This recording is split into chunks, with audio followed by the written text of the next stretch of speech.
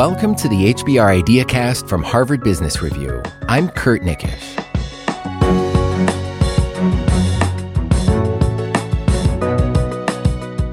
I keep thinking about something that a guest said recently on the show.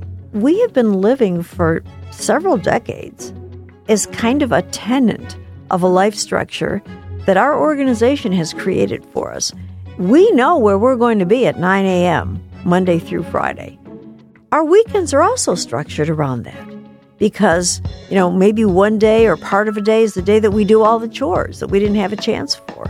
That was Teresa Amabile on episode 665. She was saying it in reference to her research on retirement, but what really struck me is this idea that your job dictates your weekends. It even dictates how you spend your time off.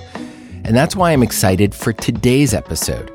Our guest today believes people would be happier if they spent more of the money they earn at work to get back more of their time when they're not working. Ashley Whillans researches the trade-offs we make between time and money and says we often get those wrong. She says we should spend more money not just on the things we like, but to get us out of the things we don't enjoy, say yard work, cooking, or commuting. Ashley Whillans is an assistant professor at Harvard Business School. She's also the author of the HBR article, Time for Happiness. Ashley, thanks for coming on the show. Thanks so much for having me.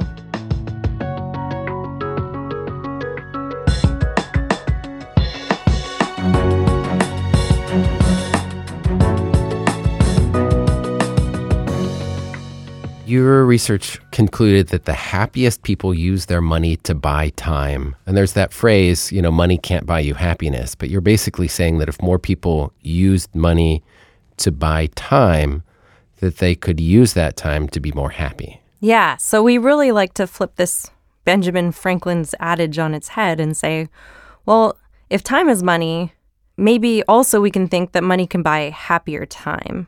My research really focuses on using money to buy ourselves out of negative experiences, so subtracting negative minutes from our day, subtracting time that we spend stuck in traffic, subtracting extra work hours where we're just spinning our wheels and really we should go home, subtracting house cleaning.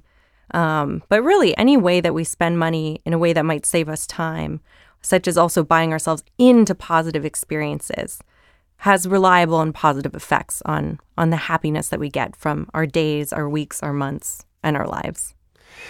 Even though people feel like the world is busier than ever, you point out in your research that the average American, for instance, has more time for leisure than they did 40 years ago. And so it sounds like you're saying that now that people have more time, they just spend it earning more money or taking jobs that make them busier rather than using the time. Yeah, I think it's really interesting that, work hours have gone down, but people are feeling more stressed. And I think it's exactly this. We think that busyness is a status symbol. We focus our attention on getting ahead, especially in North American culture.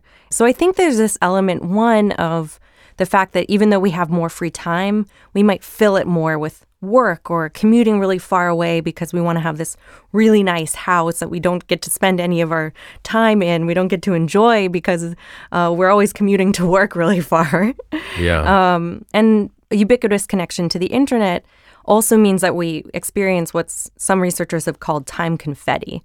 So not only maybe are we trying to fill our time with more work and being more productive, but also our time is more fragmented. We're more distracted. Yeah. And that also contributes to these higher feelings of time stress. But also, time is very hard to track. And so if we have windfalls of time, we often fritter them away. So what's interesting is that in one of my collaborators and I's studies, we find that buying time or spending money on time-saving services predicts greater happiness and reduces stress, not because of the objective amount of time that we saved, just to the simple act of thinking about giving up money to have more free time seems to make people plan their time a little bit better. If I'm going to incur this cost to have this free time, then I'm going to make sure I really enjoy the free time that I have. Mm-hmm.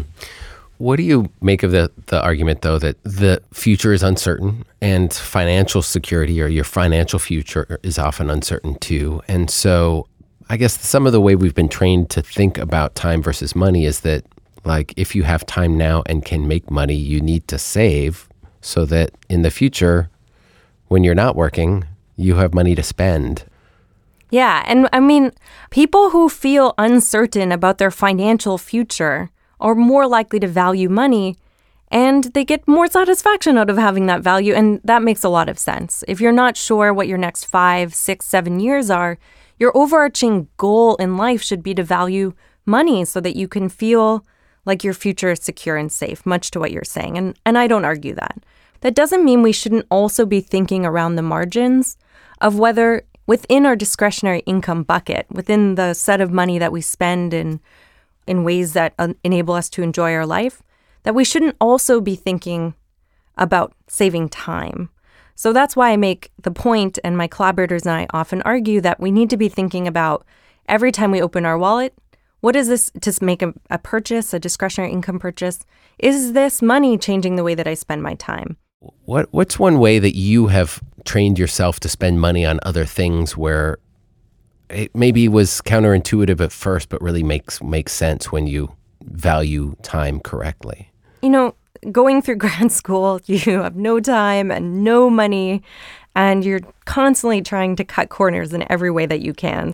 And one thing that I did throughout all of graduate school was live really far away from my place of employment.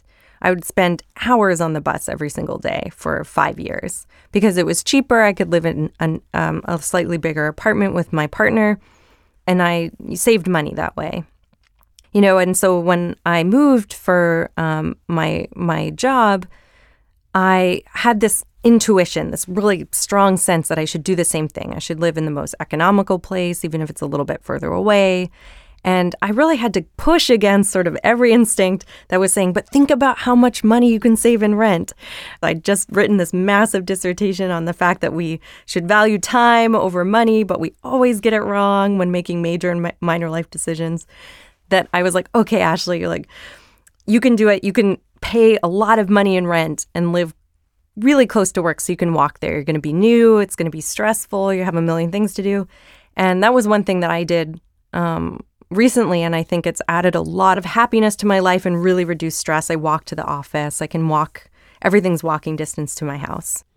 I feel like a lot of my behavior does come from how I, first lived coming out of school, from a time when I had more time than money, and then just got used to doing everything myself. And there's also the kind of the American self-reliance thing, just being able to take care of household chores, do things without having to hire somebody to do it. Yeah, I think this is part of the reason we see the effects that we see. So I have another line of research with Laura Park at the University of Buffalo, and we look at how experiences in childhood around how much money you had and how much income inequality there was in a place where you grew up shapes the way that adults think about their finances and make decisions, 15, 20 years later. And we do see that growing up in a more uncertain financial environment carries all the way through to adulthood. It does involve a little bit of retraining. Again, I really want to return to this idea that it's about taking small actions, not doing anything too drastic, but just sitting down and thinking about whether there's anything you can outsource that you really don't like, that stresses you out a lot, that you can afford. And if there's anything on a daily basis that the answer to that question is yes, you should try it out. Try spending some discretionary income that way. Are there small ways I can be more efficient, that I can give up some of my money to have more time, direct flights, grocery deliveries to my house? Not all the time, not outsource everything. We show in our data that people who outsource too much experience the lowest levels of happiness, in part probably because, again, they feel like their life must be so out of control if they can't even do one load of laundry on the weekend. So I think you also raised an important point, and we find this in our data. We want to seem self-sufficient. One reason that we don't ask for help enough, that we don't outsource enough, even when we're paying our hard-earned money for someone else's time, is we want to feel like we can do it all. Especially in North American culture, we have this idea that we're a failure if somehow we can't have the perfect home life and be the most successful at work. I find in my studies that people feel really guilty about outsourcing, even though they're giving up money to have more time that they've earned. There are social pressures to I don't know, you can even feel extravagant if you're having groceries delivered. I've definitely lived in neighborhoods where you would be looked at funny if a landscaping truck pulled up and did the work, where it was expected that everybody, mowed their own lawn. You might just feel guilty about doing something like that. And also feel guilty about making other people do your chores for you. I just wonder if that's a big part of what's keeping people from doing this too, and how people can get over that. Yeah, so we do have a paper showing exactly what you're talking about. So people feel guilty about burdening other people with their tasks. We also have some new data showing that customers are willing to pay more for services that are discreet, to this point that we feel pressured. We don't want to look like we can't maintain our own yard, heavens forbid. And so we do feel social pressure to not be outsourcing our tasks to others, even though the convenience economy makes that very easy. And I think in terms of ways to mitigate these feelings of guilt, again, thinking about what that time is going to buy you in terms of more meaningful interactions with your friends and family, more free time. You might not be able to change how many hours you work in a week, but you might be able to change how much of those hours you're spending on yard work. So focusing on what the time is going to get you versus what other people might think of you. And also focusing on the benefits of the job for the service provider. We found that consumers are more likely to make outsourcing purchases when they're focusing on the benefits to the service provider, when they're making these purchases from companies who provide a living wage and good benefits to the employees doing the tasks. And I guess a little bit is on the service providers, or the companies rather, to make the services discreet if that's what consumers want, given that there is a lot of external pressure to look like we're keeping up with all of the demands of work and life. It's a good way to approach this to come up with a value of your own time, like a dollar value per hour. I know this is something that, for instance, venture capitalists who are investing in startups, they tell the founder, to do this. And they say anything that you can have done for less than, X dollars per hour, you should hire it out and don't do it yourself. Is that one way to do it, to try to equate time and money? I think that will get you part of the way there. So what that's going to maybe help with is just getting you over this guilt that you might have around giving up money to have more free time. Really putting a dollar value on your time and saying, well, if I don't like it, it causes me stress and my time is worth more than what it costs me to outsource, then I'm making a suboptimal decision. Mm-hmm. However, on the flip side of this, my research by Sanford DeVoe and Jeff Pfeiffer, has shown that just thinking about time as money makes people enjoy their leisure time less, be less social, less pro-social. It increases cortisol, hormone associated with stress. Yeah. And so we need to be a little careful. Putting a dollar value on our time might make us maybe more likely to outsource, but it might also undermine our ability to enjoy the free time that we've just bought ourselves. I can appreciate that too. And I hear this a lot from people who freelance, for instance, or let's say you're an Uber driver and you have a few free hours on Saturday. And if you go do something and you even spend money on something, you're also calculating in your head, well, I'm not making this much money right now because I'm not working. Exactly. And it can make it really hard to enjoy your free time because you're often thinking about the opportunity cost of it all the time if you put a dollar value on it. So one thing that we've done in some experiments is to help people generate these opportunity costs. People are really bad at spontaneously generating opportunity costs. And this is especially true for time. So if we're not very good at thinking, well, if I spend 3 hours on this laundry, then that's 3 hours that I could have spent doing something else. So one thing that we've done to take away this time as money thinking, but also to help people recognize that every decision does have costs, we just simply remind people that if you are having a really busy weekend and you have 4 or 5 hours of chores to do at home, that means you're going to have 4 or 5 less hours to spend in any other way that could promote meaning and happiness. And actually just helping people remember that any time use decision means that it's coming at a cost to being able to do something else, seems to shift people toward making time-saving purchases, and to the conversation we were just having, is probably less likely to make people not enjoy their leisure time because they're thinking their time is on the clock. So just thinking about, well, if I do these really disliked chores with my time on a Saturday afternoon, what does this mean I'm going to miss out on? And even just this question could help people shift their behavior more toward time, even if it comes at the expense of money. There is like an economic argument, sort of the comparative advantage argument that, maybe instead of spending your time doing laundry or, getting stuff done on the weekend, you should moonlight and work a few extra hours and then have enough money to pay for that same amount of work to get done and hire somebody else to do it. And you feel like it hasn't cost you. Is that a good in-between step, or do you feel like that's fallacy because you're still spending the time and not enjoying it?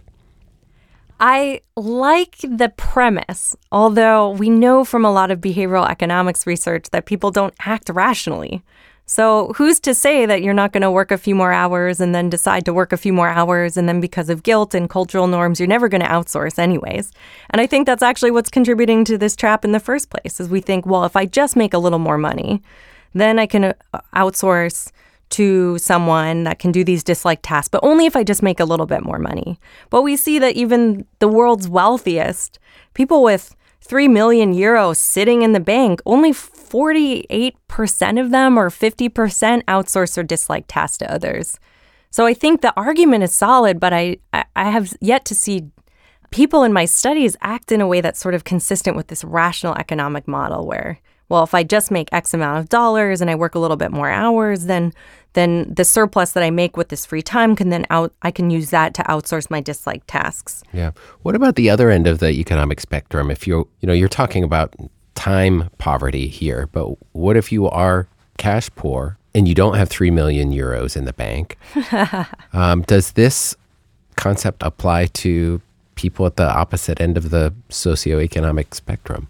Yeah, so what we see in our data is that people who are the lowest socioeconomic status individuals in our studies who deliberately make time-saving purchases, they benefit the most from these purchases as compared to people in the middle and top end of the income distribution. And what we think is going on there is that people who are materially constrained also tend to be time poor. They might be working multiple jobs. They might be a single parent. They might have to commute really far away because the only place that they could live is somewhere that's quite far away from where they work. And so my collaborator Colin West and I are running a large-scale field experiment in Kenya, one of the largest slums in East Africa, and we're buying women out of 10 hours, 15 hours of unpaid labor each week to really look at whether people, and women in particular, who are often, especially in developing countries, burdened with most of these administrative costs, most of the burden of unpaid labor falls to women in this context. We're now interested in looking at whether time-saving purchases, so in this case, buying women out of cooking and buying women out of laundry, which takes a long time there since they hand wash the laundry and then have to watch it dry because otherwise someone's going to steal their laundry. So it takes a significant amount of time every week. Whether this actually is most beneficial, whether we're going to see much stronger effects for women living kind of at or below the poverty line, again, because people who are making the least amount of money in society often also tend to be the most time constrained.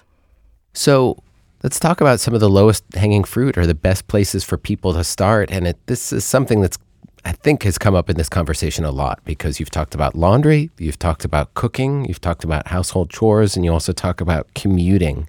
And are those kind of the best places to strike if you're looking to purchase time? Yeah, I think they're the easiest ways in. Things like paying someone to clean our house or outsourcing in terms of cooking, things that we have to do every day, commuting, yard work. So that's sort of the first way in. I think importantly, and maybe harder to do, is thinking about where we can start trying to work less, giving up some of our money and to have more time in a more substantial way. I have a new study that shows that college students who value money more than time experience significant decreases in happiness over the next couple of years as compared to students who value time. Students who value time are more likely to make career choices that, one, enable them to have more free time, but also are more intrinsically motivated. And so they experience greater happiness a couple of years out than students who are making career decisions based on money. And so the harder, maybe more meaningful thing to do for happiness is to also think about how we can make major life decisions that enable us to have more free time. So these are major life decisions like jobs, careers, but even things like which job should I take? The one that makes me drive further and has fewer vacation hours versus, the one that may not be as demanding and is closer to where I live and gives me more vacation time. Yeah. Exactly. Those kinds of things too. Mm-hmm. Those are big ones. Mm-hmm. Even if we're already sort of stuck in our careers and can't change that now. If I'm in finance, it may be hard to switch just for happiness. Yeah, but maybe you also think about whether you take on a promotion or not. Yeah. Depending on how much free time you want to have. If you're starting a family, you want to maybe be thinking about and having a conversation not only amongst yourself, but also with your partner. So you can think about time as a resource that you share with your partner if you live together. And so how can you be maximizing the efficiency of trade-offs not only for yourself, but also for your partner, your family? And so maybe it means one person is sacrificing more and one less. Maybe you both try to make some of these sacrifices together with really the end goal being having more time together as a family. And that means talking about it and deciding on it too. And we're actually exactly doing some research on this right now. How do you even talk about time and money decisions with your partner? There's shockingly very little data on this question, and it's so important. So we just finished a large study of working adult couples where we brought them into the lab and we asked them to talk about a financial goal or a time-related goal, to talk about these time-money trade-offs. And we're now looking at which couples, we're analyzing these data right now, but which couples are happier? How should you talk about these issues? So hopefully I can come back with some insights in a few months. Lastly, I wonder how much of this comes from the factory and clocking in and out and measuring things by hourly time. Even as salaried workers, we think about things that way. How much of this do you think is a holdover from the way people used to work? Yeah, I think a lot of this time is money thinking and this focus on productive outcomes does come from the Industrial Revolution, does come from when we used to, our inputs were directly quantified, by time and by the amount that we produced. But we know now that, our workplaces have changed so much. A good proportion of the workforce are knowledge workers with flexible hours that have to do creative work. And there's so much research suggesting that one of the most important things for creativity and productivity in these more qualitative domains, these domains that don't have fixed outputs necessarily, or not very many of them, is time. The more stressed we feel, the more we work. That actually comes at the detriment of our productivity and creativity in today's labor market. So I think you're absolutely right in the sense that a lot of this thinking is a carryover from the past, but I think we need to do a better job both as individuals and as organizations, as managers, to create a workplace and a thought process around work that reflects today's demands. Well, Ashley, this has been really interesting, and it's a problem that I think many people have. So thanks so much for sharing your research insights into how we can do better at controlling the things that we can control, which is kind of how we spend our time and money to a large extent. So thank you. Thank you. That's Ashley Whillans. She's an assistant professor at Harvard Business School and the author of the HBR article, Time for Happiness. To learn more about time-money trade-offs and to take a quiz on your spending behavior, go to hbr.org/time.